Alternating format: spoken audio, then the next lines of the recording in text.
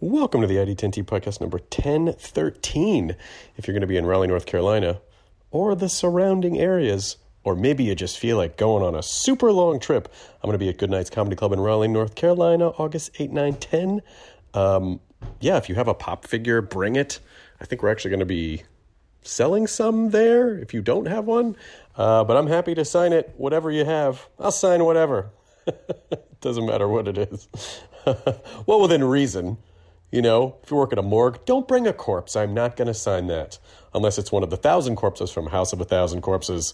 In which case, bring your House of 1,000 Corpses stuff. I'll sign that too. People do. There are amazing people who have spent years collecting like all of the corpses' signatures from Rob and Sherry and Rain and Mosley and everyone. And so, I always am delighted to see those too. So whatever, I hope to see you there. The website is goodnightscomedy.com, August 8, 9, 10. Let's talk about the Community Corkboard, ID10T. It's events at ID10T.com. And Todd writes, just want to tell you about my podcast, The 206 Geek. I recorded on my iPad using the recording app Backpack Studio. It's a great app. Anyway, that's a good recommendation, actually. I haven't used it, but it's always nice to hear about what apps people use to record their podcasts for other folks who are out there recording their podcasts and making their thing. So thank you for the recommendation, Todd. Anyway, he says, I basically talk about nerdy stuff and anything I find cool on the internet. I recommend podcasts, TV shows, and movies. And I talk about stories I find on social media or blogs. You can find it on Apple Podcast or Spotify. If they can't find it, just go to 206geek.com, the number 206geek.com, and listen there. Thanks, Todd. Nice work.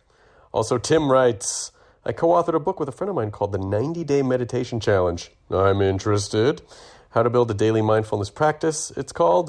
We decided to create a down-to-earth guide that uses humor and is easier to relate to than some books on the topic. Yes, some meditation books are a little on the heavier side. So it's nice, like a more upbeat version, you know, anything that kind of broadens the horizons and gets people to practice mindfulness and meditate. Good.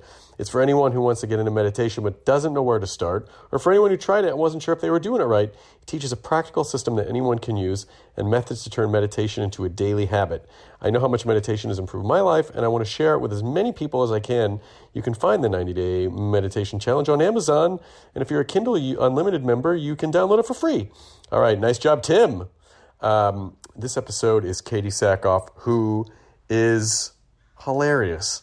Now, obviously, Katee, you know from a million things, including Battlestar, and she's rad. And the first time she was on the podcast years ago, it was legitimately one of the funniest episodes in the history of the podcast.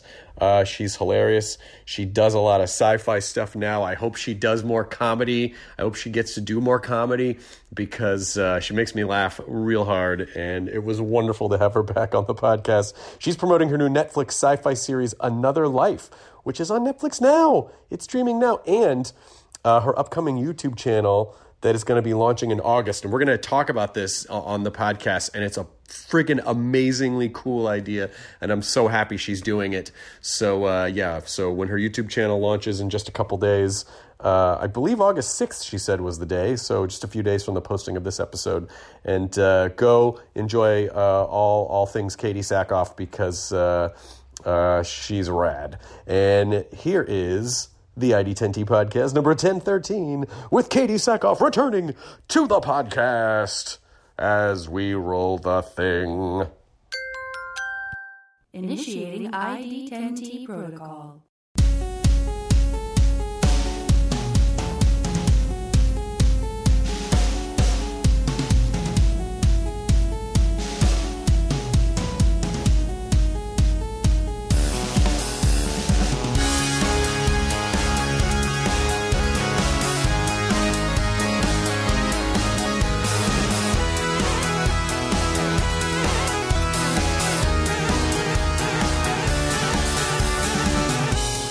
Fun when things work. You ever redone a house before? Oh, I'm in the process of it right now. Yeah! I've been living in the guest house for 2 years. Oh, that's great. Yeah, the house has been gutted for 2 years. Mm-hmm. Yeah, sitting there. Just today's the day that we are in final plan check.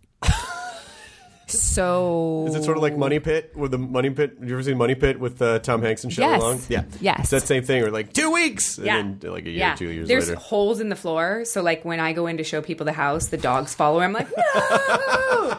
Trapdoors! The big fluffy ones, like this one. It's really bad. What do you... So you just ripped it down to the studs and you're just... So I found a 16,000 square foot lot. Oh, wow. Massive. Where? How? I was about to buy a house in Encino. Mm-hmm.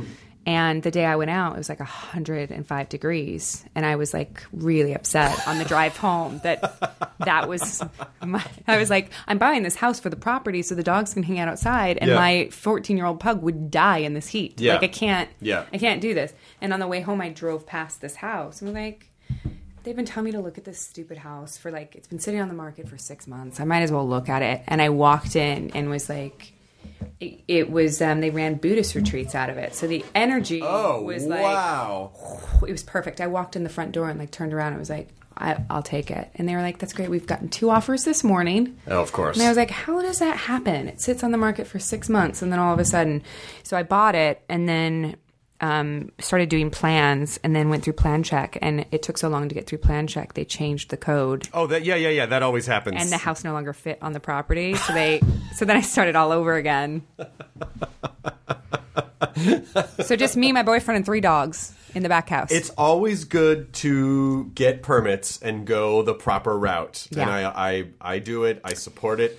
But knowing what the hurdles are to get things done, it's understandable why people do unpermitted things. Oh my God. It's the dumbest things that they make you do. Like now the setback is 6 feet and it used to be 5 feet. So the new addition has to jog in a foot, but you're allowed to have the roof hang out. Yeah. So I looked at the guy and I went, you know, you're like begging for me to just pop that back out 1 foot when you guys leave, right? And he was like, yeah. I can't. Yeah. I have there's another little place that we're going to restore, and where it's built, like up next to the wall. Oh, thank you. Our contractor was like, "Yeah, you can't demolish too much of this house because if you do, you'll have to move it to a different part of the property. Pick it up because because by current standards, it wouldn't be. It's okay that it's here now because it's old. Yeah." But you would never be able to put a new house here. You'd have to just like start all over again. That's the same thing they said. They were like, you can pick it up and move it. I was like, the whole 3,000 square feet or just that wall? Everyone grab a corner. We're just going to pick this up. We'll just move it over there. People do that. Yeah. I mean, it's fun. It's a fun process. I love it because my favorite thing with restoration is that, like, because we work in creative fields, sometimes it's very difficult to... And our results can be very subjective. Yeah. And it's very difficult to track the progress of something. Is this making sense? Is this working? Is this doing a good job? But when you're restoring a house, it's very linear. I'm going to take this down. I'm going to put this up. I'm going to put this wallpaper. I'm going to put this furniture. And it's like a living exhibit to your effort. Yes. You're building a fence. You're building a fence. Yeah. And, it's like... I don't know how to track. Yeah. I still don't know how to track, like, creative. I think that's why there's so many people go crazy in this business because they're just trying to figure out, like, am I doing a good job? I don't know. Yeah. I don't know what I'm doing. Well, it's been a year and a half since we started doing this or pitched this new show to Netflix. A year and a half. No one's seen it. So it's like, gosh. A year and a half for the house. Any house other than my house, you'd actually see some work done on it. 18 months is a pretty standard gestation period. Like, if you can get something done in a year and a half in this business, that's actually pretty good. It's pretty good, right? Because some things can be 3 years, 5 years, 10 years poking around. Yeah. Yeah, so supposed to get our permits today, but in the meantime, we have gotten one of those like $300 above ground pools off Amazon. Yeah. And like a keg and a slip and slide in the backyard. Because we're like, we might as well enjoy this backyard. Yeah, you got to live like trailer people. Tearing it out. It's a redneck Riviera in my backyard. People walk in and they're like, oh, is that a slip and slide? And a pool? Yeah. This is amazing. Over here is a skeet shooting range. It's pretty bad. Watch out for dog poop. It's going to be there. It's over there. That car's up on blocks. We're going to get to it. It's totally fine. Don't you worry. You don't worry about it. Fence is falling down, so if you need to get out, you actually got to crawl under it. Sorry. It's okay. The Venice Hillbillies. It's held together by some bungee cords. It actually is. And there's a stick to hold it away from the house. Yes. So what does this mean now that? So what does it mean now that you're in today's like the last plan check? Does that mean that then you can then do the rest of the work to complete the house? The builder can then actually submit for the plan or the permit. So once the city signs off today, which would be amazing. Yeah. After 2 years, my builder then can go down and submit the plans because they've been approved, and then we wait for our permit, which I was under the impression that as soon as today was over and they stamped it, that we could tear the walls off, and no. No. I wanted to move. I have a call box on the front gate here, and I just wanted to move it out to the sidewalk. Because it was too close to the gate, so you had to like get out of your car. Yeah. And that took about a year. Yeah. Just to be able to move. Just like and to have all these and whatever, they're doing their job. I don't begrudge them that. But it just is a process. I do. I want to move this like 3 feet, please. Yeah. Well, we need to have an architect drop, but it's just 3 feet, please. Right? Yeah, you want to change anything. I was like, I think I might actually want to make this window smaller in this room, which you'd think, structurally, that's actually better. Yeah. No, you have to go back to the city with the plans from the architect and the engineer. You can understand from a certain point of view, like you want to make sure people are doing safe work, you want to make sure people are doing structurally sound things, but there is a level of bureaucracy that is kind of comical because if you've been renting for a long time, when you buy your house, you're like, this is my house. I can't wait. Yay. I'm going to put a door here and that. I'm going to do this and we're going to expand this. And you find out like, oh yeah, you can't just do whatever you want. No. There's a long process. And they change the laws all the time. So that by the time the first process completes, you're done. You get screwed because it changed. They changed the code from the time I built the last house. Literally, the house was like 300 square feet over what the property would support anymore. And so the whole plan changed. Or it might have been 400, but it wasn't a lot. Do you get the sense that sometimes that this is all run by like the jerky boys? And then when you call and go, okay, we're going to have permits today, they're like... Right? Oh, I'm sorry. This is not the same permit anymore. No. We're just going to throw a dart at a calendar and let you know when you can start building. Hold on. I told her it was a different permit. Yeah, exactly. So this is going to cost you another $7,500. Oh, and your engineer, and then do you realize how expensive it is to print a fucking set of plans? It's paper. It is like $100 to print a set of plans. They require 3 for one person. I don't know. He's like, do you have your 3 sets of plans? I'm like, for you and what? The Holy Ghost? Like, if me and the Trinity are going to... We need 3 sets of plans. One for the Lord, one for Jesus. Yes. And then one for the baby Jesus. And one for baby Jesus. One for baby Jesus. We need adult Jesus and baby Jesus plans. Both of them. Baby Jesus is going to have... Not same person. Now, if he cries when he sees this, it's not going to be good. You're done. You're done. He's like a gopher. If he pops up and goes back down, you're screwed. We've turned the baby Jesus into Groundhog Day. Into Groundhog Day. Now, if the baby Jesus sees his shadow, you're going to have 6 more months of planning to do. Oh, fuck! Fuck, baby Jesus. God. Yeah. Oh, my God, Katee Sackhoff. I've so missed having you on. My property has seen baby Jesus 4 times. 4 times? We're good. So hopefully today he doesn't feel like coming I hope not. You just don't know what kind of mood he's going to be in. Hopefully there's like a rattlesnake wrapped around him, helping him down in the hole. He's not going to like that. Oh, this is not a good day. This is not. Last week, you should have sent this in last week. He was smiling. He was eating. This week he's just shitting in his diaper. And then he's got diarrhea. It's terrible. He It's has, terrible. He has he's only coming up diarrhea. just to air the hole out. I'm so sorry. We're going to have to charge you again. Who prints it out? Do you have to go to Kinko's, FedEx, Kinko's? You have to go to like an actual like printing thing and just they print out those the giant ones. And conveniently, there's one downstairs at the city. Yeah, so they can really charge you. Oh, they know gosh. me now. Yeah, so it's basically like charging, a shit ton of money for like a screw because they know that you need it. Yes. And so you have to, because I can't wrap my mind around why it would cost $100. Like I'm going through all the... Yeah.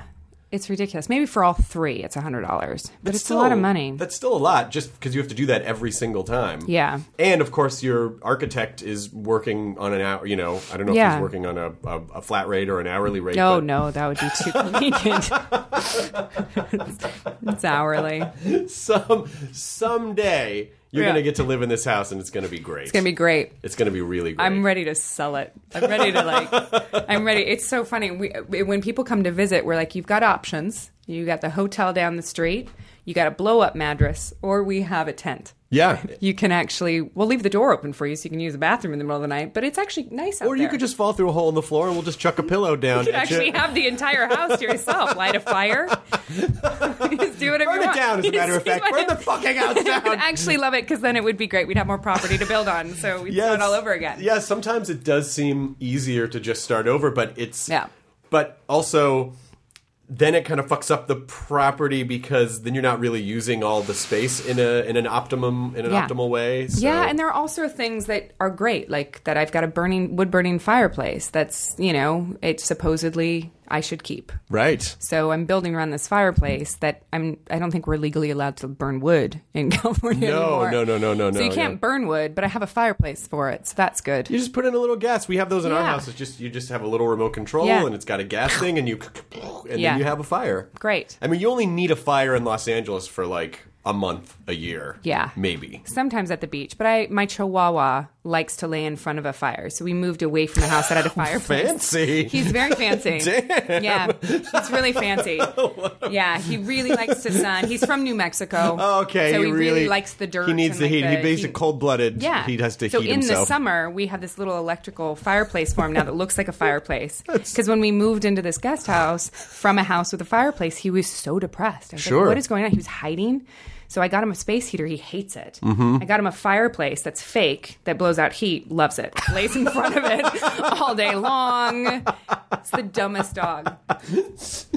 It's quite a sight to see, because he's still intact too. So he really just lays with that portion of his body toward the heater. Your life is filled with those weird bureaucracy. City bureaucracy, dog bureaucracy. Yeah. The only thing I have going for me is I'm not in coastal commission. That is it. Everyone comes to my house and they're like, "Are you coastal?" I'm like, "No." They're like, "Thank God. It would have taken an extra year." You can't do anything. It's like you can't. No. That's a whole extra layer of stuff that you have to deal with. I think I'm 4 blocks away from coastal. Isn't it fun to be an adult and have responsibilities instead of just having an apartment that you can...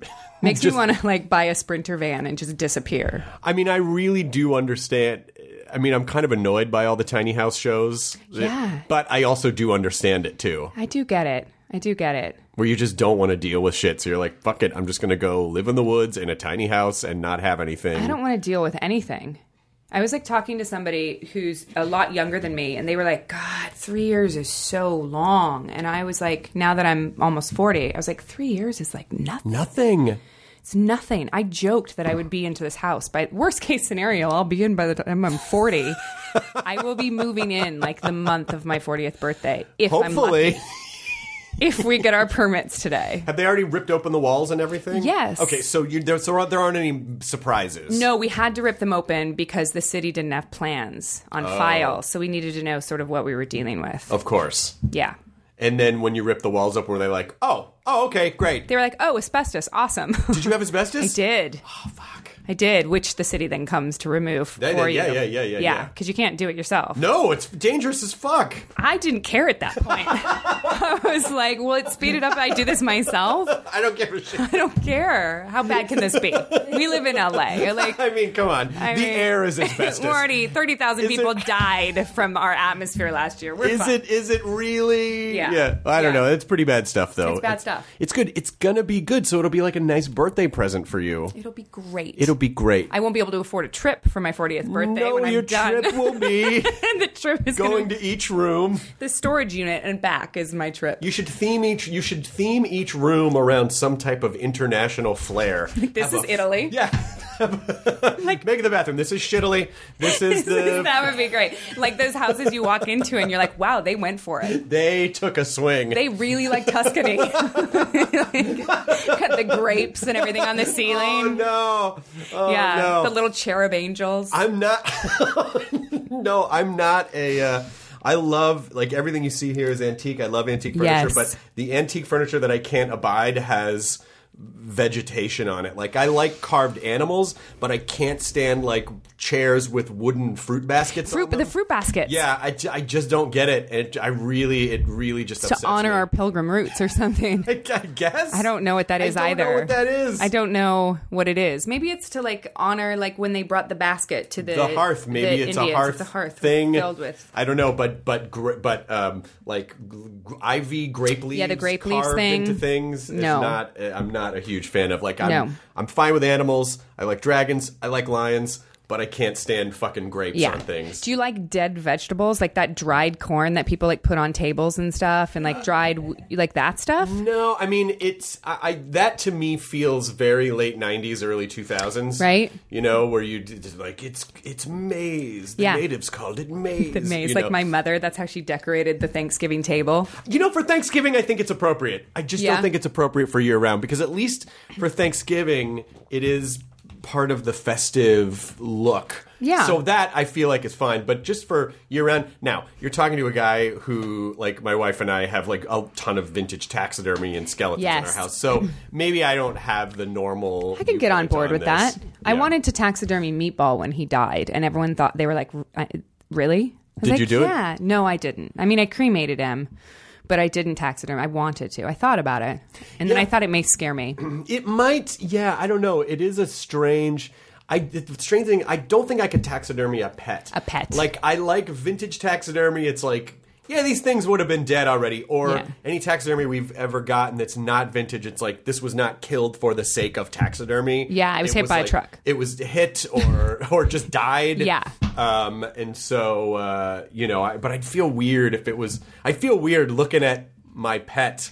You're like, there he is. Like on the back of the couch. Yeah, staring out the window. with that. Hey guys, His favorite spot. Yeah, it just feels a little too haunty. It is a little haunty to me. I think it was sort of a joke that I then took a little a joke that you considered. People. I went for it for a second, and then I was like, no, I'll You're just cremate him. Do you have the ashes? Up I do. Somewhere? They're on top of Vargas's fireplace. Oh, Yeah, that's nice. so they can bond together. Oh, that's yeah, really it's sweet. That's really sweet. Mm-hmm. And so you have 2 dogs now. 3 dogs. 3 dogs. So you have a fucking yuppie Chihuahua. I have a terrible Chihuahua that's mixed with. We did his DNA. He's mixed with one of those Chinese crested things. Oh, really? Those Yeah.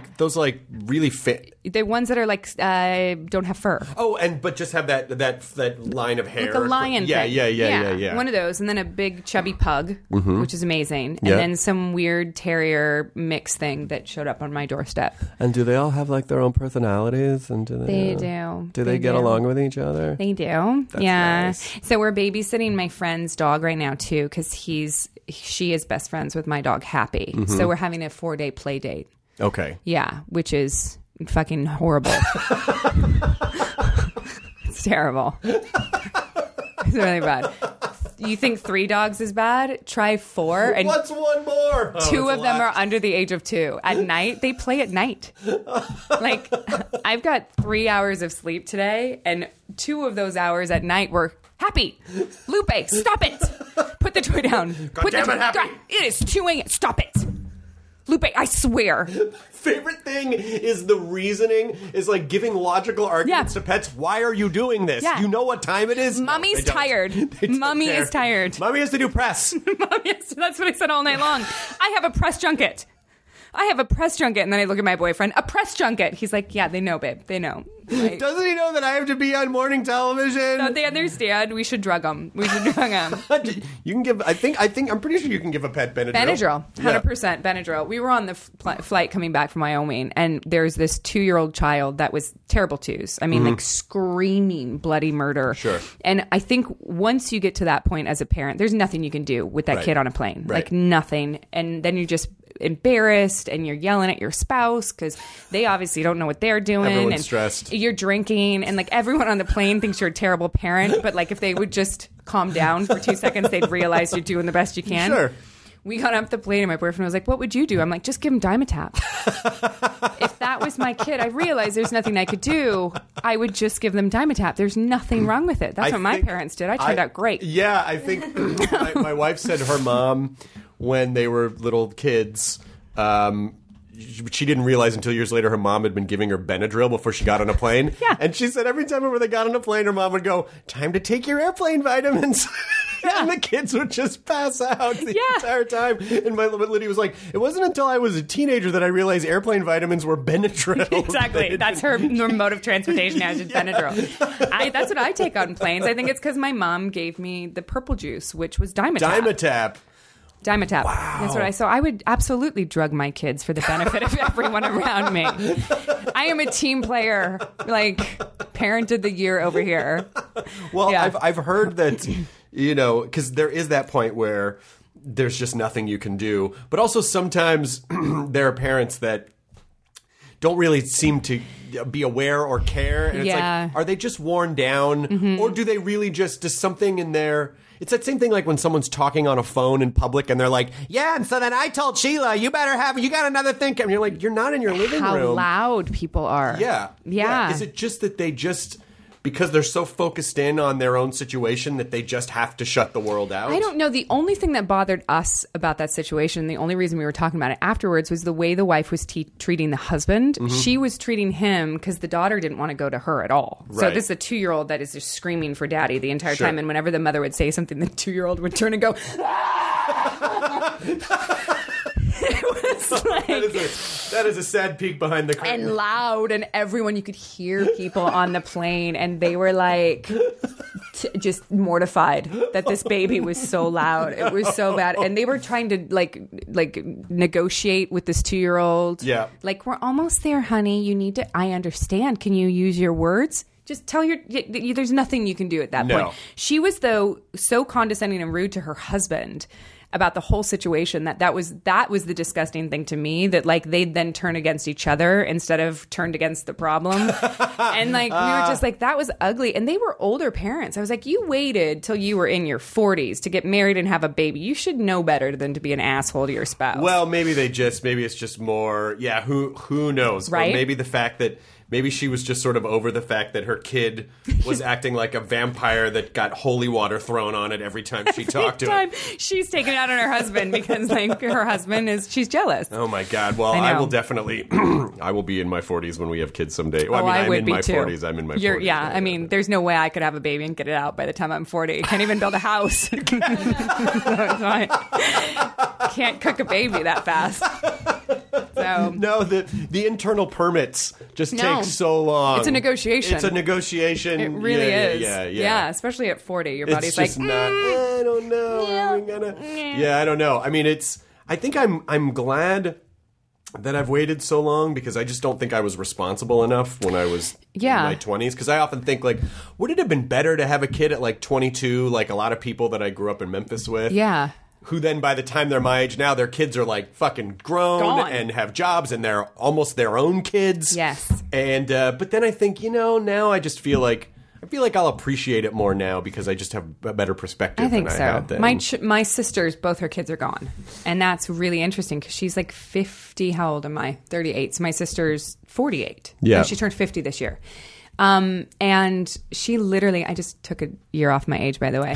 I was like, how old am I? 38? I'm not. I'm 39. Well, I just want to commend you for copping to that. Yeah, you're welcome. Yeah. And her kids are gone. She's like at 50, like free forever. And is she freaking out about that or is she excited about it? She's a little lonely, but she's like, it's fine. This is amazing. Like, I did my job. They're done. Don't call me. You know? But then do people have that crisis when they're 50 and their kids are out where they're like, what do I do now? Like, I don't know. I was so focused on this thing for so long. Like, what's my identity and what do I do? I think she's having that. She's just drinking a lot of wine. Oh, sure. Yeah. Because you don't have to be sober at all anymore. You used to have to be a sober adult at home. You gotta drive the kids to school. Yeah. Anymore. Nope. There's no one to have to fake that for anymore. You can't even Uber to work the next day. You don't even have to be sober ever. I think she's just really enjoying expensive bottles of red wine right now. Yeah, I am actually excited about it. And people that I know that have had kids a little bit older say, you know what? The great thing about it is that it forces you to not focus on yourself and your own stuff. And that's very freeing to get out of your own head because then, as we all do, we work, we struggle, we succeed, we fall down, we succeed, we try to get stuff going. and we're always just focused on our own thing and what we're doing, and it's kind of nice to not do that for a change. You live your life for yourself for so long and then go, well, that was fun. Yeah. What do we do now? Well, yeah, because I think it just creates a whole other level of like actual importance. You're like, oh, it's really funny that I used to stress out about a call time. Right. Yeah, well, those were crazy now I'm days. 2 hours late for work. They don't care because I just go, my kid. My kid shit everywhere. It's fine. Yeah, he It's shit on my fine. face. He shit in the dog's mouth. He It's shit fine. everywhere. I can't come in. I do love, though, that the actors that you work with that have kids seem to always get time off. Sure. And you're like the one that they're like, well, you don't have kids. So my house is my kid right now, and I'm like, I have 3 dogs that don't sleep. Like, Yeah. I'm fine. Can And I we go took home? on a 4th. I'm tired. So, and one of them is very upset about this fireplace situation. It's so not we were good. really going to It's have really to not do good. something. You should see my electric bill. I've got a goddamn electric fireplace going 20 hours a day. It's awesome. I really hope that today, when you go home, you get excellent news about your head, because I know the process. I know it. Yeah. It's never, I mean, I encourage people to do it. I think it's a great thing to do. You get to personalize your own space. But boy, is it, I mean, again, and I know these are luxury problems Of to course. get to like redo a house, just to complain about like a very entitled thing. But you do get very emotionally attached to your home, and you do want it because it's your space. Right. And having a space that you feel comfortable in, especially if your life is frenetic and you're running around, working a lot of places, working out of town, you want to be able to come home and feel safe and feel grounded. Yeah. And that's very hard to do when when the floors are open and there's shit everywhere. And your you dog's can't- falling through the top floor. Dog's falling into the floor. Yeah. Yeah. And I love this property too because it's an old 1950s craftsman. Oh, it was nice. like all this military housing. And so a lot of it is protected like historical property now. Yep. And it's really cool to like drive around and see the houses that have actually been maintained in the area as opposed to the ones that have been completely torn down and now there's a big black box there. Well, I guess if you tore the house up, you had to tear it up. What was it like inside before? Did someone like try to modernize it in the 90s? Someone had modernized it in 2001. Oh, yeah. So it had, it's a lot got of a grape second. leaves. Really great. It's all mismatched. I think that the tub upstairs is one of those old round jacuzzi tubs. yeah. So it's classy. It's classy. Yeah. Yeah. So the house is not, is it part of the, can you get the Mills Act for it, which is the historical designation? I don't know if I can. I mean, I'm leaving the facade in the front. I'm leaving the front. You might be able to. I'm changing the back. You might be able to because I know the East Coast is a little stricter about that stuff.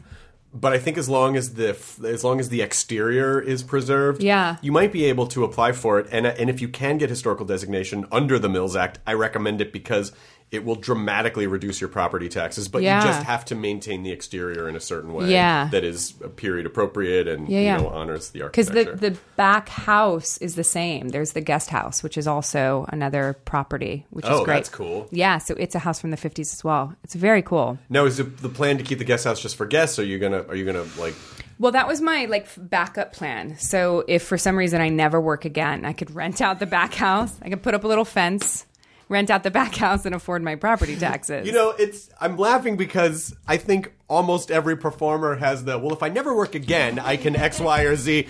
And the fact that we all say it so matter of factly because we know I guess, it's not likely to happen, but it is It's a possibility. You meet those people that didn't prepare for if I never work again. Right. And that is not what you want.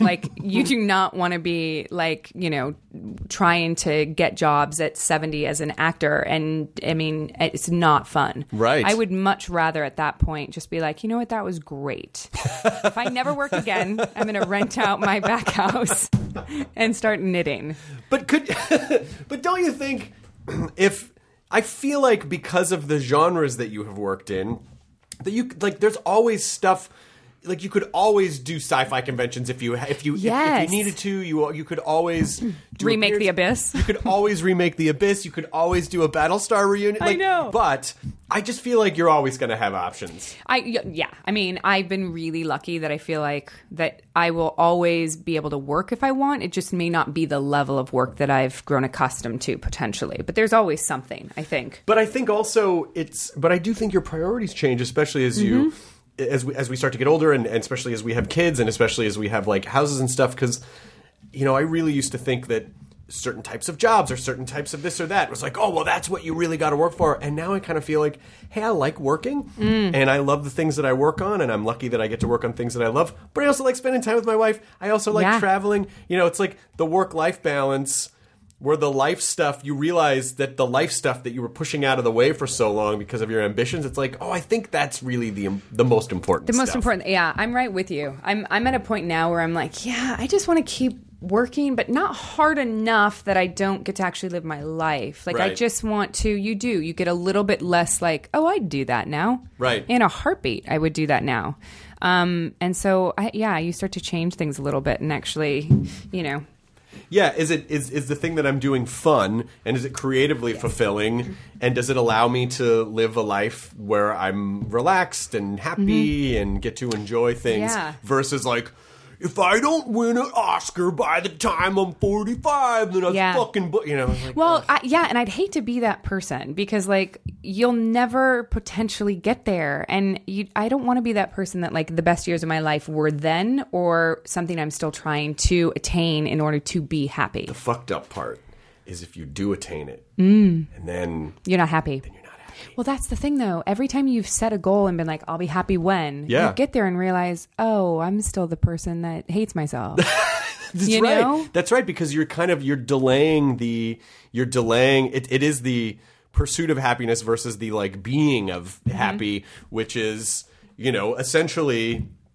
I mean, I've been saying lately that, you know, happiness shouldn't be treated like some drug that, oh, when I acquire, it's like it is sort of a state of satisfaction and non-drama. Like it's not and comfort and appreciation. It's not this like rush, you know, this chemical rush. That's not happiness. Like that's no. And people actually think that happiness is the goal when happiness is just an emotion. Right. And the goal should actually be a whole, full life. Right. Which has moments of happiness. It has moments of sadness. It has disappointments and successes. It has all of it. Happiness is just one aspect of that. You know? And I hate when people say, God, I would love to just be happier. Right. And it's like, well... Be happier. All right, look around. Be that grateful for all the things that you see around you. Be grateful that you are able to have this conversation right now and that you're not, you know, having to do something that you hate doing. And if you're one of those people that, like, you know, people always get upset when I say that and they're like, well, what about people with mental issues? And it's like, if you've got a problem, you should absolutely get some help for that. I'm not speaking to those people. No, of course. Absolutely. But, like, for the most part, it's like... Just be happy. Make a choice. Yes, because there is a lot of dissatisfaction because this business does sort of, again, I think in that in trying to figure out, like, am I doing a good job? It's the sort of comparative thinking. It's like, oh, I know I have this, but that person has this, and I'm not. I didn't get nominated for this. Like, fucking who cares? No one's going to care. In 100 years, literally no one's going to fucking give a shit whether or not you won a thing. And did you enjoy what you were doing while you were doing it? Then that's it. Like, what else do you fucking want? 15 years ago, 10 years ago, that review I was telling you about, that terrible scathing review would have destroyed me. Right. It literally would have destroyed me. And my reaction to it now was that hysterical laughter, some tears that lasted maybe a minute. Right. And then I went, all right, that sucked. Yeah. Who cares? And then you move on because it's not going to matter. It's not going to matter tomorrow, you know? No, it doesn't matter. It absolutely doesn't matter. Like, there's enough people in the world that someone can absolutely hate you and you can still be massively successful. Yeah, but I think I think as performers, we do think very much like 0 or 100%. Mm-hmm. But nothing is 100%. No. And also, there's no such thing as perfection. And the most interesting things are flawed. Like, flaws are where the art is. Yeah. You know, it's like that's where drama comes from and beauty. And, you know, it's like you can't appreciate the good stuff without some of the flaws, or, you know. No, that's what makes a person, like a character, actually relatable. Absolutely. Is their flaws, not their perfections. Absolutely. Like, it's boring. Yeah, you know? And it's funny now how we're kind of getting to a place in Hollywood where, you know, you see performers who get older and they don't have a ton of work done, and people are like, "Oh my God, they look so healthy and so interesting." And it's like, yeah, they just embraced. They just like went with it. You've got a choice. Like you get to a certain age, and like my doctor actually said this to me. He literally said, "When you get into that age, you're either going to have to make a choice." And I was like, about healthcare? Like, I don't understand what we're talking about. He's like, you're going to go one way or the other. You're either going to let yourself age, or you're going to start freezing yourself now. And I was like, ugh. Like now, I have to make up that in my mind now. Before you leave. Like today. Yeah. And he was like, well, your face is at that point. And I was like, I don't want to have this conversation, dude. What a like, weird thing to say. I feel like I'm 25 still. Yeah. Like, I don't want to have that conversation about, a mini facelift. Like, I'm 39 years old. Can we? Come on. Can we wait a little bit? That'd be Joe funny Rivers? if you kept subtracting here. I mean, I'm 37 years old Imagine, here. What am I? For me at it's totally 36, should I fine. really do this at 35? I know. At 32, it's totally fine. At 32, I'll do it. But not at 35. We're so evolved. Remember the last time I was here, we just talked about dick nets? Dick nets! This time? I have to say, though, you being on the podcast, because we didn't know each other before, and I hadn't really seen you do anything like comedic before. And for months after that podcast, there people were like, Jesus Christ, Katee Sackhoff is so fucking funny. And I was actually going to ask you, like, do you, is pursuing comedy like something that you want to do? Yeah, I'd love to, it's just people don't seem to think of me that way, and I have to fight and kick and scream to like get people to think of me as anything other than like the girl that will punch you in the face, which is what they think, and it's fine. But at some point, maybe they'll do it. I'll probably have to produce it myself. Yeah, but once you do, then it's, because sometimes I think we have this idea in our heads of who we are, and it's like, why won't the business just recognize me for this person that I am? And sometimes it's like, you got to show them. It's like you have to, unfortunately, take on the responsibility of doing it yourself. Yeah. And then it's like, and then at that point, well, do I have the energy to do that? Do I want to do that? I know. So there's a lot, but I do hope you get to do more comedy too. I really hope you get to do more comedy Someday. as well. Right now, I just get to look tough and like beat people up, which is fun. Which I'm really good at. So, well, not according to the Hollywood Reporter.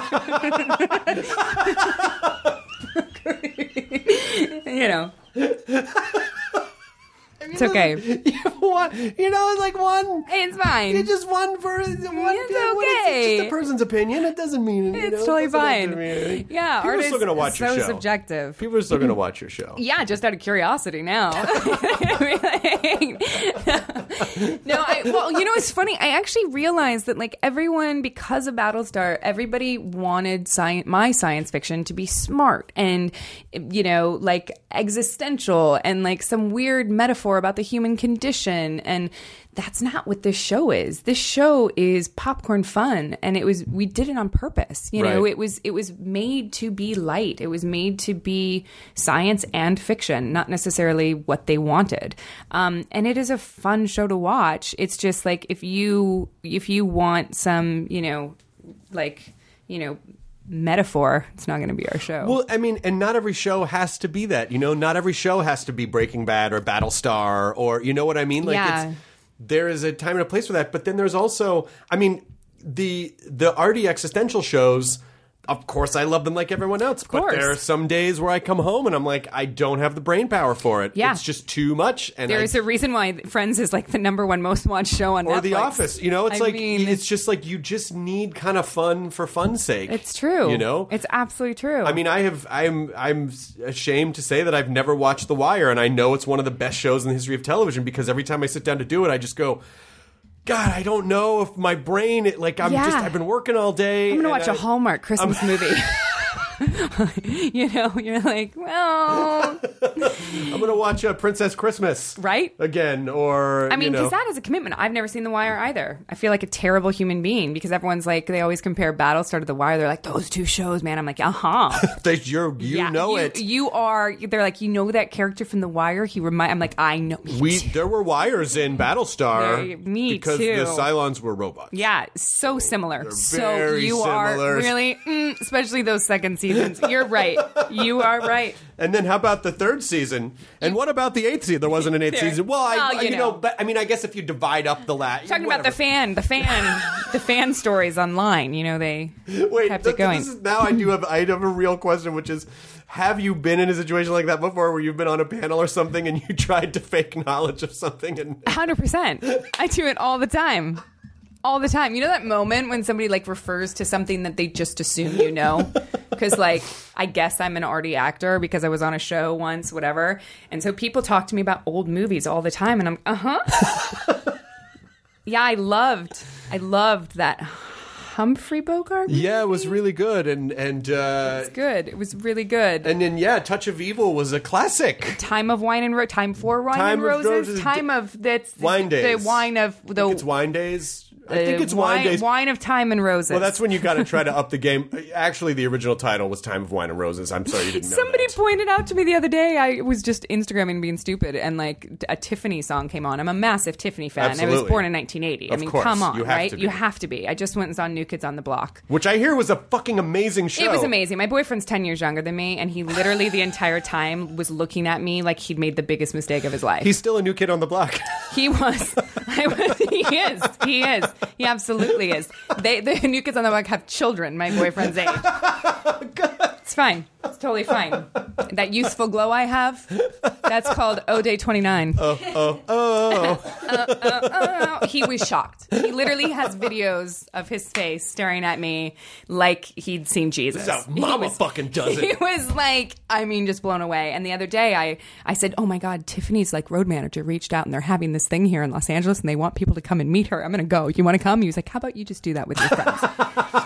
One Tiffany concert was enough for him. But somebody mentioned the song, the original was better. And I was like, I literally almost responded. And I was like, yeah, but this is the original. This is the one. This is the Tiffany song. I think we're alone now. Yeah, I think it's a remake. It is. You didn't know that. I didn't know that. Oh, yeah.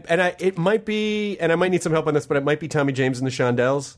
Don't know who that is. Don't know who that is Well, at all. that's because I'm almost 10 years older than you. So Perfect. That's the problem. Yeah. Oh, I see. That's the problem is that I was born in 71. Copy that. God. It's right. You could be my boyfriend's father. Oh, fuck. And not even a super young, embarrassing father, but like just a young dad. Oh, my heart. Oh, my God. This is the thing that actually kills me. This is the thing that my heart actually explodes. What's the name of the band you just said? Tommy James and the Shondells. I think we're alone now. There doesn't seem to be anyone around. I was Woo, so we're disappointed. outside Foot Locker. Right? Mr. Mall Tour. I was just going to toured say, I the malls. missed the mall tour. Oh, my God.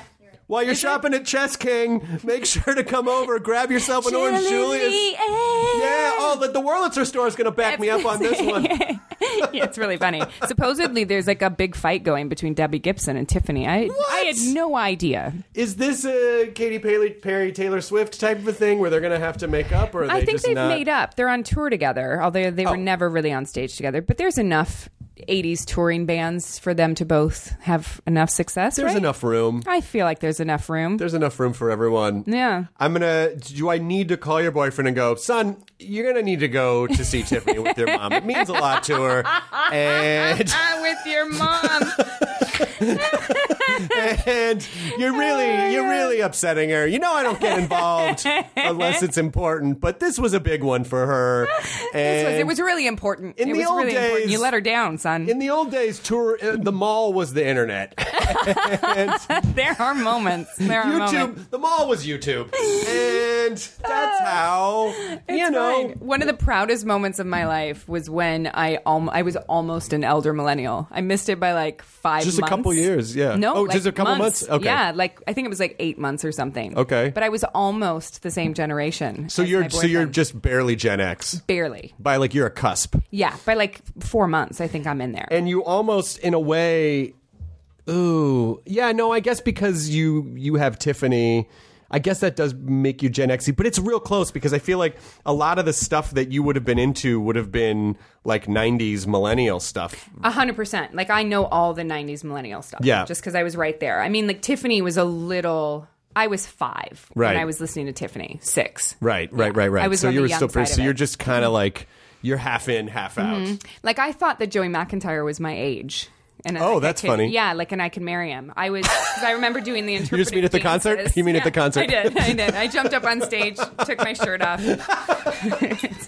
I went home with him. It was great. But I honestly remember doing interpretive dances on the playground, and the rest of the kids thinking I was crazy to Joey McIntyre songs. That's fantastic. Yeah. So you were singing all of the... All of them. All of the songs. Yeah. And I hear they still sound great and that they're still Yeah. It was a really great experience. Who opened for them? No, so that's the cool thing about it. They've got enough of them, like Belle Biv DeVoe, and who else? Salt and Pepper was there. So they don't do an opening act. They just come out on stage first, and then all the other bands come out. They play like 4 songs. Then like Tiffany will come out and do a song. Then like Debbie Gibson will come out and do a song, and they rotate. So it's 2 hours of continuous music from all of them. I saw a concert like that, but it was a new wave concert hosted by Richard Blade at the Microsoft Theater, and it was like Spandau Ballet and Howard Jones and ABC. It was like all of my, because I liked all the new wave stuff. So it was all the that same stuff. thing, and the place was packed. I'm too young for new wave, I think. Yeah, you are for sure. Yeah, my sister could have been that. She's 10 years older than me. Yes, your sister would have been way into new wave. Got it. And I was way into new wave as well, like Human League, like all of that. The Cure. Although Depeche Mode, they're still, I knew that. Yeah. But they're still like the Depeche Mode like never went away. No, like, they didn't. They were multiple albums were multi-platinum.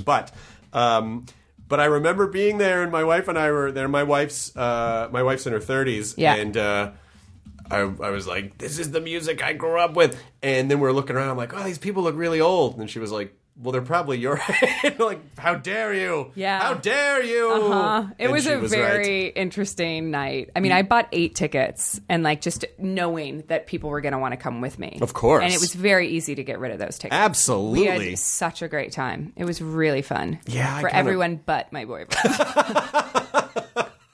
And just out of sheer like mortification or whatever. I'll just throw it out there. Yeah. Good word. I think it works. Does it work? Yeah. All right. I don't even know if it's a word. Doesn't matter. It doesn't matter. Yeah, he enjoyed it for that reason, but I think it was a one-time thing. I don't think it'll happen again. And you got him to 1. I did. I got him But to do 1. you go to any of his concerts? Yeah, but he likes all the same stuff that I like the National. And, Oh, sure. Yeah, stuff like that. So this was just an outlier. Yeah, absolutely. I mean, right. he definitely wears jeans that are too short, and like he's definitely like Gotcha. that millennial. He's a sensitive rock guy. Yeah. I know, I get it. Well, because my wife is, her version of that is she's like, fuck, when the Spice Girls come to town, I'm like, you and your friends are going to have a great time. She can call me. I'd be like right up there with her. Actually, I bet that show's probably really fun. It's probably really fun. Plus, if you turn it into like a costume party, it's really fun. Yeah. So like I wore all my acid wash. I had a good time. You did. I dressed it up. Yeah. She wants to go see Lady Gaga in Vegas, and so would be awesome. We'll probably go do that. I hear that's an amazing show. I'm sure it's great. Yeah, I want to see anyone in Vegas because I think at that point you're so intoxicated from being at the like pool all day that I honestly think anyone in Vegas is the best show you've ever seen. I really do. It doesn't matter. Doesn't matter. Doesn't matter who it is. No. Just a band you've never heard of. It doesn't matter. As long as they're in a dinner theater. Best night ever. You're doing a great job. Yep. Yeah. I got to see Elton John in Vegas before. And my parents used to take me to concerts all the time when I was a little kid. Oh, that's because they had to go there a lot. So I've seen it. There is just something about it. I don't know. There's something about the vibe of it that it's different than any other concert for some reason. I've never been to a concert in Vegas. It's so close. I know. You should go. What's the first concert you ever saw? Do you remember? I do. But now, the first concert I ever bought tickets for myself, or the first concert my parents took me to? Either or. So the first concert I ever went to was this band, this singer Tony Orlando and Dawn, and they were tie a yellow ribbon. So this was in the 70s. Yeah. And my dad was a professional bowler, and there was a lot of bowling stuff that happened in Vegas, so they went to Vegas a lot. And so they would take me to shows with them at like Caesar's Palace and MGM. Yeah. And so I saw these amazing 70s performers. I saw Tony Orlando and Dawn, Helen Reddy. But then they took me to see comedy shows, so I saw Steve Martin live. I saw Joan Rivers live. I saw Johnny Carson live. Because they knew that I was, even as a tiny kid, I was into comedy, so they took me to see these comedy shows that most parents Joan Rivers was hysterical. Amazing. Hysterical. Amazing. Yeah. I mean, and we met her after the show. Like, she was coming out when we were leaving the show. She was kind of walking by, and my mom said hi, and she was like, she didn't know who we were. She sat and talked to us for a few minutes and was so awesome. lovely. She was lovely, lovely, lovely. So but I don't know who else. I don't know what other kind of like. big, bands with a couple of hit songs that I would be like, we got to go see these bands. But I love that they're doing these tours, and they're doing the alternative version, they're doing the pop version, and because it's perfect because you just kind of see the songs that you love. Yeah. They get to come out and do whatever. If it's 2 songs or 4 songs or 5 songs, they get to have the experience again of performing for 5,000, 8,000 people. Yeah. And everyone's happy. Everyone's happy. I mean, there's not one person at that New Kids on the Block. Well, there was one. There were 2 people at that concert that were like, why am I here? So it was a good time. It was a good time. I think that's nice. So you know what? It's good for him to step outside his normal comfort zone. It is. And experience something a little different because it's easy to get... in our age of algorithmic music suggestions, here's a bunch of stuff you already like. We're not encouraged to step outside our zones anymore. Yeah, he's different though. He was homeschooled, and he's from a really small town in Canada. So his music tastes are very old. He almost 70-year-old. So he's exclusively Anne Murray. Sorry. I can't handle this shit. Just give me some Anne Murray on vinyl. What is that woman's name? Judy Collins. Oh, The other Judy day, Collins, yeah. Something came up on my music of a song I had an album on my iTunes, and I was like, oh, let me change that. And he was like, oh, I like Judy Collins. I was like, get out of the fucking car. Can't we see both sides now? Yeah. Yep. So it's a little confusing at my house. Where does he fall on the Bryan Adams scale? I think he probably likes Bryan Adams, but then also is sort of he's Canadian, but he's loyal to him, Right. So is that the Canadian test when you go back into Canada? Hey there, do you like Bryan Adams? What do you feel about Shania Twain? Yeah. Everyone's national hero. Oh, yeah, you bet I do. Love it. All right, come Love back her. in. Shania Twain, I don't know that last album. Get the fuck out, Yeah, fuck out. You, go back. Get back to Minnesota. I have to say, I know Bryan Adams got a lot of shit. He wrote some good songs. His music's amazing. It's great. Yeah. Oh my God, I loved his music when I was 7. Right? Yeah. No, it's still... Loved him. I've been listening to a lot of... Every summer, SiriusXM puts... now, they have it year-round on their app, but on their car lineup, they don't. And just for the summer, they put Yacht Rock. There's a Yacht Rock station. What is Yacht Rock? Yacht Rock is basically 77 to 84... Awesome. Some people sort of confuse it with easy listening, but it's not quite easy listening. Big fan of easy listening, though. Yes, but it's all the Jerry Rafferty and Kenny Loggins, right? And Kenny Loggins, and Ambrosia. That's a handsome man. Yeah, and every one of the songs because now occasionally they'll throw some Air Supply in, which I don't agree with because Air Supply is a little confusing to that. Yeah, because the Yacht Rock fan is not all out of love. Yeah. The Yacht Rock fan is clinking glasses on the bow of their yacht. Yeah. In a sweater vest moments before the stock market collapses. It's feel-good music. Chicago doesn't... Chicago does count. Does it? Yeah. Does anybody really know what time it is? Until I was all through high school, every breakup I ever had was Chicago. Yeah, of course. Every breakup. Loved it. Absolutely loved it. I'd make mixtapes of just Chicago songs that helped me through breakups. Any fucking rock band with a horn section that's not ska, I'm in. Love it. I'm in. I know. Yeah, so there are... But Chicago's an interesting one because there are Chicago songs that fit the mold and Chicago songs that don't. But they have different celebrities kind of host their own hours. Like Bill Hader hosted an hour of songs that he likes. And then Bill Simmons made the excellent point that every fourth Yacht Rock song has to have Michael McDonald in it somewhere. Whether he's in the background, such a long way to go. Even if he's in the background for one line... Every fourth song's Bill Simmons, and I give him all the credit. And he's in everything. And he's in everything. Everything. Because he's solo. He's like Doobie Linda Brothers. Warren. Yes. Yeah. They're front, they're back, they're just everywhere. adjacent. They wrote it is. all. They did all of it. Yeah. Yeah. So I'm a big fan of that, and Yacht Rock is channel 70 right now in Sirius. If anyone is interested. It has not. I've not changed the station. I am gonna put that on. It just feels great because mine's on Alt Nation. Alt Nation is great too. Alt Nation is great. Yeah. What are your favorites? Your serious favorites? I really like Outlaw Country. Uh-huh. And then Alt Nation. Yeah. And then there's a Comedy Central one that I have on. I have on NPR. Mm-hmm. And then I think that's it. And then like news. I think we're alone now. There doesn't seem to be anyone around. It's NPR. It's Tiffany. NPR. It is NPR. Tiffany was on NPR. But it. So I'm first wave, lithium. Yeah. Then I just have the smattering of 40s, 50s, 60s, 70s, 80s. Yeah. And I kind of rifle through those.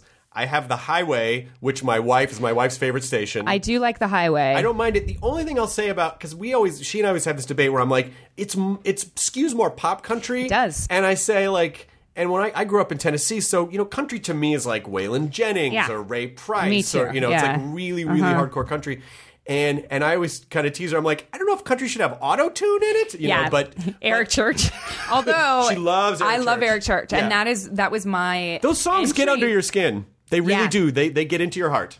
that song, what's it, the Wrecking Ball song? It's yes. my favorite song ever. Yes. Like I want to make sweet, sweet love to that song. Yes. At some point in my life. It is fun. Yeah. You can do that. And then halfway through, I'd get confused and be Miley Cyrus. It would be very weird for me. And then your floor would collapse. And then it'd be your house fine. isn't done. Yeah, it'd be great. And then Yacht Rock, and the Bluegrass Station. Bluegrass Junction's a fucking great station. Yes, it's great. I also turn it to like number ones every once in a while. Yeah, I like the number ones. If I'm working out, I'll put it on number ones. There's a Madonna station right now that's fun. Is there? Yeah, I like a good Madonna song. She's about to tour again. Is she really? A good concert. Yeah, that woman. The Madam X tour. She doesn't stop, Madam X. No, the new album's called Madam X. Is it really? I think so. Little yeah. do we know, she's got a harem. I bet she does. Do you think she has a harem of ladies? Oh, that just... Yeah, Madam X. Because that's like a really good like Bunny Ranch name, right? Oh, I thought you meant there were like a stable of Madonnas who just No, I was making a joke that there were a stable of hookers, but it's fine. Don't worry about it. The joke obviously didn't land. The Hollywood Reporter's not going to like that joke. Got to be honest. Not going to like that joke. It's all right. I'm going to have to send him 2 fruit baskets or whatever. Well, I want to make sure, and at the top of the podcast, I'll make sure to let people know too. Oh yeah. That Another Life is on Netflix, July 25th. Yeah, tonight at midnight, actually. Like tonight at midnight. Oh yeah, today's the 24th. Oh my god, isn't that crazy? So when this goes up, it'll be up. can just go see it. Yeah, which is amazing. And then August 6th, I'm actually doing a YouTube channel. Oh, you are? I am. You're starting your own YouTube channel? I am. What's going to be on your YouTube channel? So it's quite interesting. I mean, I guess it's not fucking interesting. People let me know if it's interesting. In the YouTube comments, I don't think so. People are generally withhold their feelings in their comments. Yeah. People have always sort of asked me about meditation and motivation and like my fitness routine and things like that. And I asked the fans what they wanted from me, and they were very specific about what they wanted. And so it was all about motivation and wellness and sort of like seeking joy. They enjoy the things that I'm like going after in my life. And so I just thought, let's start a YouTube channel where I can control the long form version of what I'm doing on Instagram and see if we can't actually bring a little laughter to people's lives. Okay, good, because so like 4 minutes ago you have to wrap in 5 minutes. I got the 5 minute sign. Can you just give me like 5 more minutes because I do know you were a meditating person. Oh my god, I'm obsessed. Are you kidding? With TM or a different kind of meditation? TM. Me too. Yeah, I love it. I've been doing it for a year and 7 months. Amazing. And I fucking love it. I still always forget to do it in the afternoon, but I do it every morning when I wake up. Yeah, it's so I've been meditating over like about 5 years now, 6 years. And this last year has been once a day. Like I've been so busy that my second meditation is like 3 minutes. It's not 20 minutes. But you have to make the meditation work for you so you'll actually do it. But it changed my life. Yeah. What did I call it? I would call it roller coastering. Yes. Emotional roller coaster all day long. And there was no sort of like median, like calmness in my life. And I started I needed something, and I didn't hit rock bottom by no means, but there were moments where I felt like I could be not bipolar. I'm not going to go that far, but I felt my highs and I felt my lows very hard and multiple times a day. And when I started meditating, that all went away. Yeah, because I tell people it creates space. Yeah. Because when you go, there's no space and there's no room for anything to to go wrong or be late or do this, and you're just like, I'm trying, I don't know, and you just feel frantic. And it just sort of, it removes that layer and just creates more space between, and it allows you to respond rather than react. Yes. You get to a point where you realize that you absolutely cannot worry about the things that you have zero control over. Which is almost everything. And the only thing that you have control over is yourself. That's right. And the way you choose to react to certain situations. situations. And that's stoicism. That's it. Yeah. Yeah. Oh, that's great. I'm so glad you're doing a channel about that. Yeah, no, I love it. So it's all about, like, we did an episode about goat yoga, which everyone has seen before, but it's like a stress reduction episode. It's all about doing things with a group of friends, which is community, getting outside, being around animals, doing yoga, meditation, laughter. It's all these things that reduce stress in our lives. And we just picked something ridiculous to sort of point that out. But so there are episodes like that. We did an episode 72 hours without any electronics whatsoever, which was quite interesting. Except for the filming equipment. Except for the filming equipment. We did an episode about drinking and the effects of that on your brain chemistry and how it affects you the next day and whether it affects your serotonin levels and your ability to be happy the next day, like things like that. We sort of but we're doing it in a very palatable way where it's like, give them something funny over here and then smack them with information they don't realize they're getting on the backside. Right. So every episode has sort of a meaning and a message behind it, but they're fun to watch. That's fantastic. And is it Katee Sackhoff? Is it just yeah. So it's Katee Sackhoff, and the name of the company, which we didn't want to name the company, but is Blood, Sweat, and Coffee. So it's sort of a metaphor for your passion, the thing that you want to accomplish, and your motivation, basically. So, and I'm so excited. It's been so much fun. Like, we have gotten to interview so many amazing human beings, like doing some crazy things. We did an awesome episode about mental health for Suicide Prevention Day. One of my best friends took his life by suicide, and it felt irresponsible for me not to do something on that day about what to look out for and the difference between warning signs and risk factors and all of these things that we're just trying to remove the stigma from that. It's an important episode, and it's heavy, but we had to do it on that day, so things like that. But it's the fans will let us know what they want it to be, but it will always be a message of like bringing joy to people. That's fantastic. And also your fitness regime and your health regime, because it's the TM is great, brain exercise or rest. Yeah.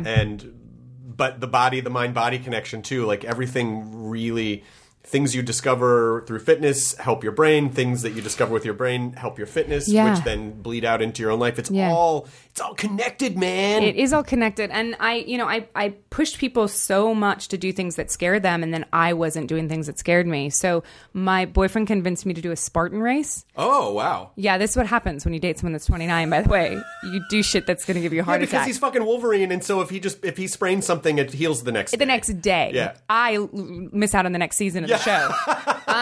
But the whole point was do something that scares you. I don't like to do things I can't win. So for me to knowingly try to do something and to do my best and know I'm not going to win is a mental struggle for me. So I'm going to do this, and I'm going to have so much fun. That is the mental struggle. Are you going to put it on the channel? It's all going to be on the channel. Great. The practicing, the getting myself ready for it, and then actually running the race is going to be, it's going to be fun. What's amazing about this is that my prediction is, and maybe you're already kind of feeling this, that all the things and all of the jobs that you thought when you were, starting out, like, oh, I want this and I want to be accepted this way. When you actually just start focusing on who you are and what you're passionate about and expressing yourself to you, this might be the most fun, personally significant thing ever, because not only is it important to you, but it's constructive, and it's about physical and mental health. And how many people it will help. Yeah. That you might be like, oh, fuck, I mean, acting is great, but God damn it, this thing is so much a part of... People are craving authenticity. Yes. In any form. They just want authenticity. They don't necessarily want to know everything about my life. They just want to know that I deal with the same things that they deal with, and we're in this together. Right. That's it. That's all they want to know, and they want to see it. And also just a break from, like, toxic news cycles. Yes. Yeah. Like a break, and also hope that... you can change your life doing simple things. There is hope. You can take steps each day. It is a process. Don't be result-oriented. Be process-oriented. Enjoy it while it's happening, all that stuff. All that stuff. The main thing I keep telling people is that failure honestly doesn't exist. It is literally just oh, it didn't happen the way you wanted to. The outcome wasn't what you thought, but it did create a result. It produced a result. Something came out of it. Right. It just wasn't what you wanted. So failure doesn't exist. Just shift and focus and go to the next thing.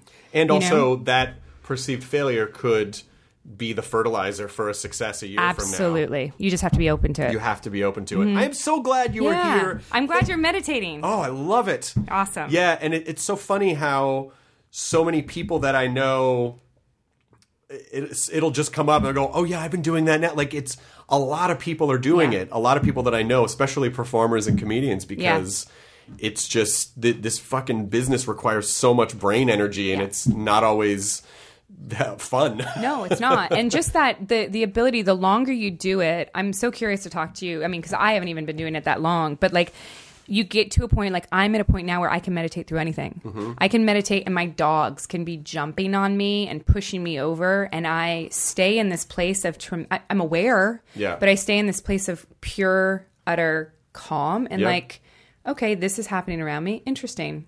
That's adding to my meditation in some way, shape, or form. It really helped me. Yeah, the person who taught me meditation, who works for the David Lynch Foundation, said, "Listen, every time you do it, it's going to be different. Some days you're gonna like disappear. Some days you're gonna kind of be at this top level, but it doesn't matter because it's just the doing it and the cumulative effect over time. Yeah. The more you do it, the more it just becomes a part of you. And I really understood that after a few months. Like, oh, I get that now. It doesn't have to be a thing. Where it's like, oh my God, I didn't even, I didn't even drift off or whatever. It's like, I was just thinking about chores that I had to do. It's like, okay, so just go back to your mantra. That's right? what it was. Yeah. It's still helpful. Because even on a subconscious level, you're choosing something for yourself. Yes. And if you choose something for yourself, on a subconscious level, you were telling yourself that you were worthy of something good. Yeah. And that has a cascading effect over the other choices that you make. I loved it. I felt like meditation was outside of my grasp. I knew I needed it for years and I couldn't quite get there. And whatever meditation you want to go to, I just tell people, do whatever it is, however you find that place, great. What worked for me was this. And what I loved about TM was within 2 minutes of my first session, I was meditating. Yeah. And for me, that had helped so much because I was so afraid of failure. Right. That it removed the ability to fail at something. You can't. Yeah, there's no way to. They have made it as easy as possible. Yeah. It's literally the art of not doing something. Yeah. So listen, I'm happy to talk about this. I know. Off mic, not on a podcast too. I don't want you to be late for your next, because today's like your crazy press day. You still have a bunch of shit to do today, I imagine. Today's a day. Today's a fun day with zero sleep. I almost got stuck in Gillette, Wyoming yesterday. That was fun. Oh. Yeah. But you made it home. I did. We almost had to drive from Denver. Was there a storm? No, just canceled flights and mechanical issues. It just was not the best day for travel. That's all. Gotcha. But you made it back. Made it back. You know, you just go meditate in the airport and everything's fine. Just meditate. I know. I was meditating through the screaming baby and laughing in my meditation. I was literally laughing as the baby was screaming because I could hear the people behind me losing their shit. They were so upset and I was so zen and the baby was like, ah! And I was like, If you can do that, there's not much else you can ask for in life than the ability to do that, to be able to control your state and let go by not controlling. No, I'm laughing because I was thinking of myself. I'm going to be the parent that's meditating and their kid's going to be screaming up and down the aisles and I'm just going to be like, not my problem. Everything's great. It's great. Everything's just great. It's like great. Because you're going to be the parent that teaches your kid how to meditate at a young age. It's my plan. And the kid's going to calm down. Yeah, it's true. All right, Katie, thank you so much for being here. Thank you for having me. It was nice. It was a bit long. Sorry about that. No, and listen, I would go, as soon as you started talking about the YouTube channel, I'm like, oh fuck, I wish I'd stumbled across that sooner. But that just means like after you've had the YouTube channel on for a while, you can come back on and we'll talk about it. Oh, I'd love that. But I'm so happy you're doing it. And that is launched already, or it is No, launching? August 6th. August 6th, great. Yeah, and we're doing it in 10 episode increment, like seasons. Okay. So I can work it in with filming, so I'm not beholden to like every single week, but there will be content up every week. It'll just be smaller when those episodes, there'll be 3 big 10 episode seasons and then smaller episodes in the middle. Great. All right. So Another Life on Netflix, available now, and Katee Sackhoff on YouTube. Katee Sackhoff, thank you so much. Thank you, Chris. Goodbye. Bye. And we're alone now. Doesn't seem to be anyone around. Go to the Foot Locker, buying my parachute pants at the merry-go-round. Woo! Work it out, Debbie and Tiffany. Guys, life's too short. Come on. Shake your love, guys. Oh my God. Shake your love. I just can't shake your love. I just can't shake Your love. Perfect. Oh my God, I could do this forever. That was ID10T number 1013 with Katee Sackhoff. And I feel like a good word salad wrap for today is all about patience and process. Patience is very hard to cultivate, especially now because we're so result-oriented and we are basically just convenience addicts in our culture. We can get things pretty much however we want, whenever we want, and like on demand. On demand. This is the on-demand age. And everything is on demand. I demand to see this thing right now. I demand to rent the Lizzie McGuire movie immediately. I don't know why I just pulled that out of thin air, but it's just the idea that we are so obsessed with our own convenience and how impatient we can get if we don't get something like ASAP, this second, right now, yesterday, and not really, again, appreciating processes, appreciating, the length of time that something takes, and really just kind of being okay with the process because, and this was born out of the idea, the idea that we talked about when you're renovating houses. You're renovating a place, you're restoring a place. Yes, it's a luxury to be able to do such a thing, but it is a process, and it does create stress because most of it goes wrong.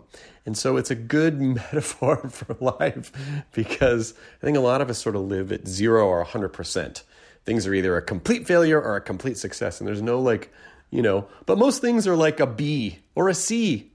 So, a grade. And so, house renovation is a great practice for that because a lot of things go wrong during a renovation, and it sort of teaches you like, oh yeah, that's life. You sort of you get the zeros and the hundreds, and then you just sort of those are the outliers, and then you just sort of average the in betweens. And if you can sort of be comfortable with that, then I don't know. I just feel like it's much better to just kind of expect that that's what's going to happen in life. Now, again, most things you do in life will just take time. They are not Amazon where you can order something immediately. This entertainment business, developing television shows take time. Developing movies takes time. Developing any other projects takes time. If you're an architect, that takes time. If you're, going to school to become a doctor, that takes time. If you're trying to figure out what you want to do in life, that takes time. And you just have to, like every day, just do little bits that you can here and there. Sort of like how I used to write stand-up only when I felt like struck by an idea or inspired by something, which is fine. But then the problem with that is that you're going to go through periods where you don't feel inspired by anything. So a handful of months ago, I started this sort of morning writing ritual. It's a very common thing for people to do. And but I'd never really done it before. And so, I go have breakfast in the morning, and then I write, I tinker. It's like I don't have to work at 0 or 100, like I think I used to convince myself that, ideas either had to be like A+ 100% or I'm not going to write them down. It's a waste of time. Now it's like, well, I write down whatever comes into my head. May not be great, may not be usable, or I'll tinker with old bits. I'll go back in and try to move stuff around, but just sort of keeping the machine going. And that embracing the process part has made it not only so enjoyable, but my stand-up bits are getting tighter as well. And meditation is another way to practice patience, and mindfulness, which Katee talked about too. And again, I'm so delighted and fascinated by how many people have discovered TM or TM practicers or mindfulness practicers. So I'm kind of glad that we mentioned that in the corkboard at the top, where those people are doing the mindfulness podcast, but the mindfulness thing on Amazon. But the idea being that you just do it. You don't expect anything from the meditation or the TM. You're just doing it to do it. It's just part of the process. And the cumulative effect overall of the work that you're putting in, will produce a result, some result someday or some result in the future or in the immediate present, but it's not a result that you're clamoring to have, if it's all result oriented, graded on 0 or 100%, then I feel like you're setting yourself up for a lot of disappointment, because life just isn't that way. There's a lot of imperfection in life, and I've said this a million times before, but there's no artistry in perfection. The beauty and the interesting things of life are in the imperfections. I think that's why I love antique furniture so much, and old houses and house restoration, and is because the imperfections are where the experience is, and that's where the living happens in the life, and the imperfections are where the stories are, I mean, some prefab perfect factory, like right out of the can kind of a thing, it just doesn't have any story to it. It was just manufactured by a thing, so it just feels like a thing, The beauty in life is in the stories, and again, in the imperfections. So enjoy that, embrace those processes, be patient. Don't necessarily be so result-oriented that, obviously some results we need to happen, we want to happen. Goals are good because they give us a direction. But really, as I've said a million times before, it is all about the process. So practice patience. Sometimes forces are at work that you are not aware of. So if it feels like you're not moving in any direction, at least if you're taking little actions and enjoying the process, there are things sort of working in the background that will reveal themselves to you at some point, I believe. So don't give up. Be patient.